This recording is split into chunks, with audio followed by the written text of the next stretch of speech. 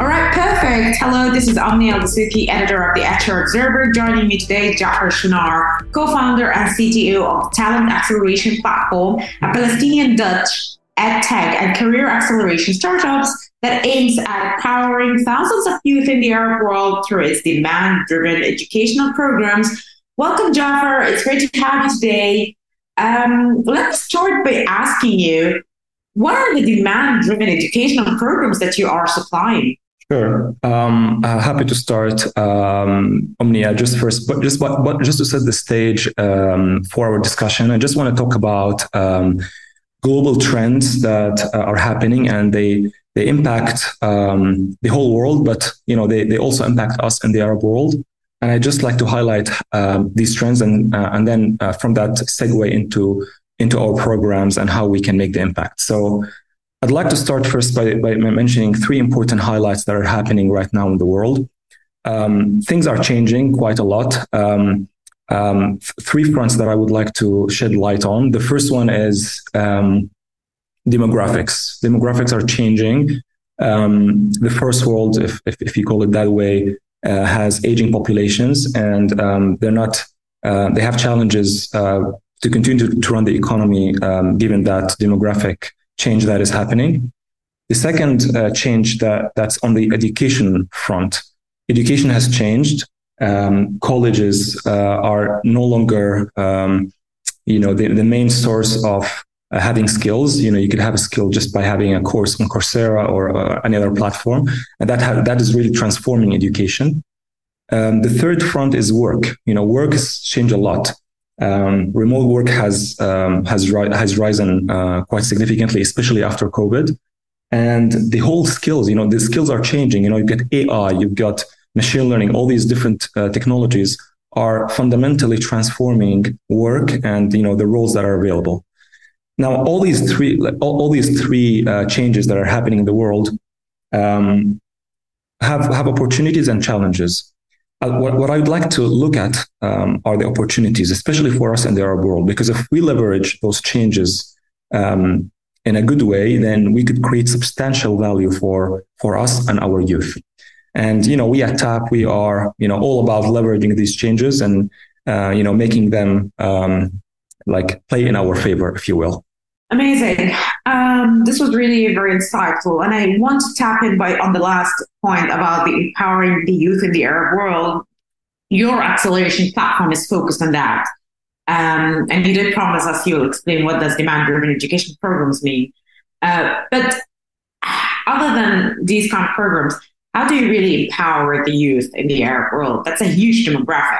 Absolutely. And I'd like to say that, these changes that are happening are they have the potential to change our lives for the better.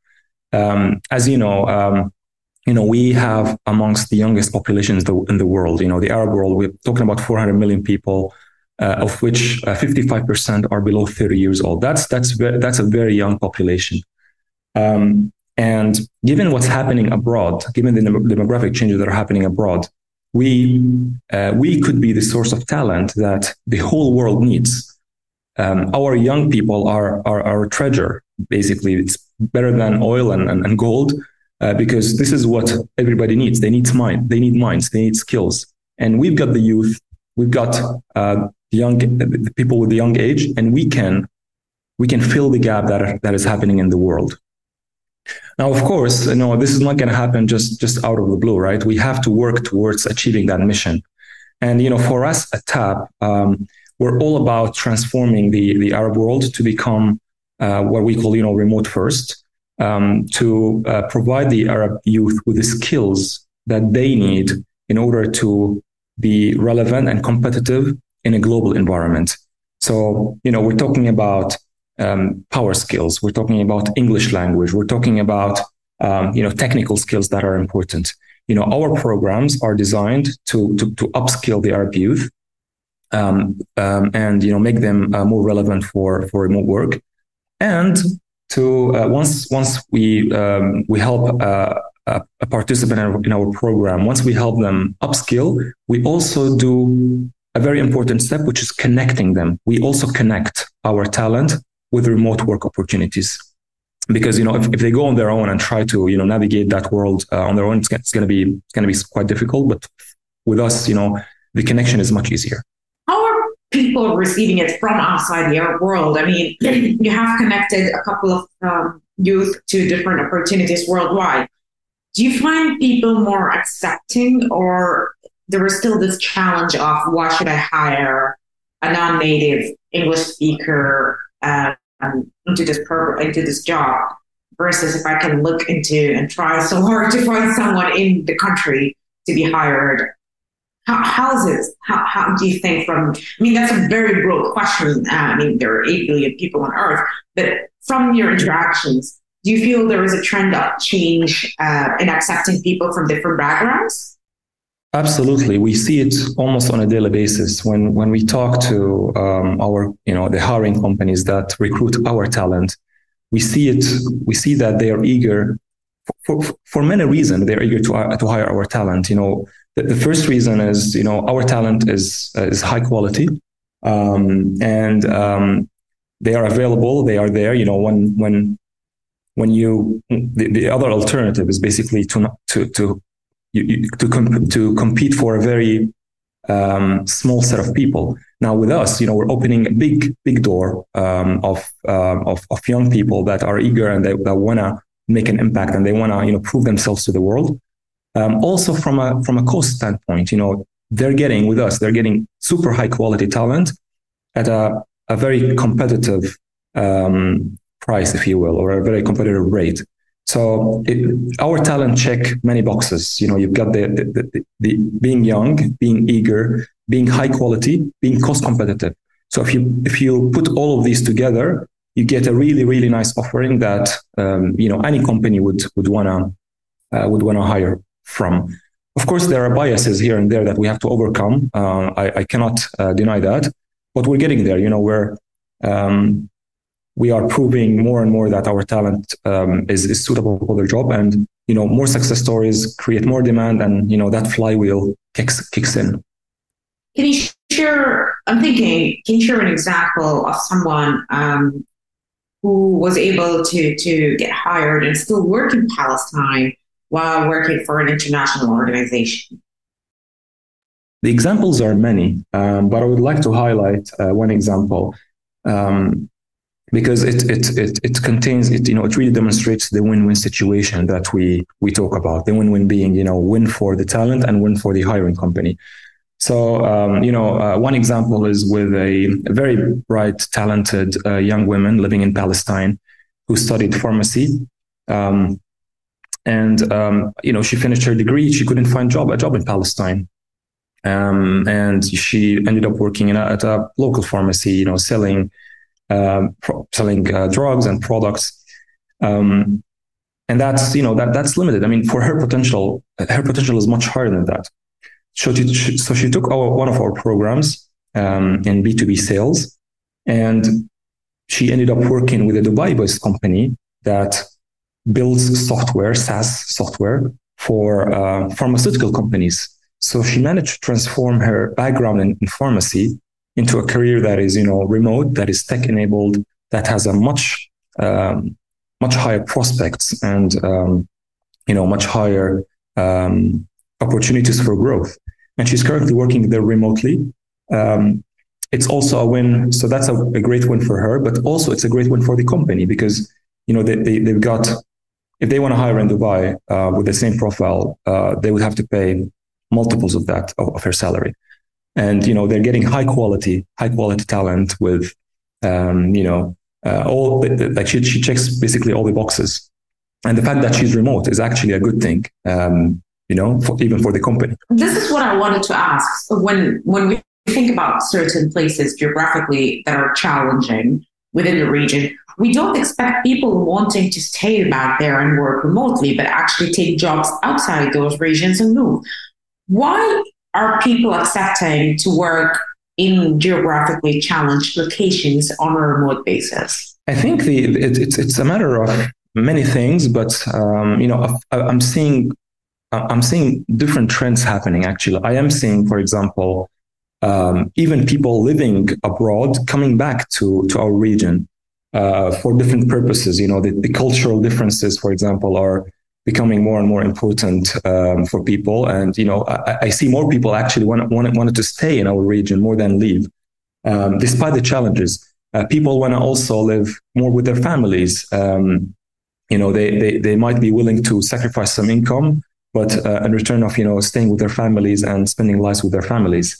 And if we manage to create that effect where we're bringing more and more brains, and not only keeping brains, but even bringing more brains through remote work, which has a lot of opportunities, then we can start even creating communities here of highly talented people, highly achieving people that will eventually build up the region, from within. And that's where our vision is. So our vision is we try to stop brain drain through remote work and through prosperous careers that we offer, and even start getting people from abroad to come back to the region and build our region, stay with their families, and contribute to the whole progress and economy of our region. What do you think are the challenges for actually bringing in people from outside back into the region? The reason why a lot have left is because they didn't feel appreciated for their brains. So what are the challenges in bringing them back? Yeah, exactly. I totally agree with you that that we have challenges locally now. Some of our local institutions are not. There are challenges with appreciating of talent, but with remote work, this can be alleviated, right? Because you can be living here and working with a company abroad that that will give you the right career progression, the right opportunities, etc., etc. So challenges, I see some challenges, of course, lifestyle, of course, being the number one challenge. If people are used to living in a certain, very convenient way abroad, with all the services available, et cetera, et cetera. I mean, I think that's one of the biggest challenges when they come back to, one of our countries here in the region. They wouldn't find the same infrastructure. So that's one thing. The other thing is, their kids also tend to, feel some sort of shock because of they're used to a certain life, to a certain level. It might not be available back home. But yeah, I mean, again, if we manage to at least make it easier, to at least provide the income, provide the environment, if we create a network of people like that locally, it will start small, but it will grow. Year by year, it will grow, and then it will eventually, converge to. One day it will become big, and it will be something. I want to end this interview by asking you, what are the challenges you are facing in convincing perhaps investors or stakeholders that this business is the right business for the region? I think all the institutions here believe that the future of this region is in the hands of its youth. And, because, we are at the center of empowering youth and upskilling youth and connecting youth, we actually don't find it difficult to convince an investor or an enabler or even a government organization to support us. We have a lot of good reception from most of the people we talk to. And yeah, everybody wants to do what we're doing. And, we're glad to cooperate with all the institutions to make this impact, as bigger as possible and scale it to the biggest level possible. Great. Thank you very much for joining, Jafar. Is there anything else you would like to add? I'd like to thank you, Omnia, for this chat. And, I'd like to end up by saying that there's huge potential here in the Arab world. The youth are, invaluable. The potential of the youth is invaluable. We just need to capitalize on that and, cooperate together to make this region a great place for innovation, for creativity, and also a very prosperous region. And we can do that. Amazing. Thank you very much, Jafar, for joining me, and have a wonderful day ahead. Thank you, Omnia. Have a great day. Bye-bye.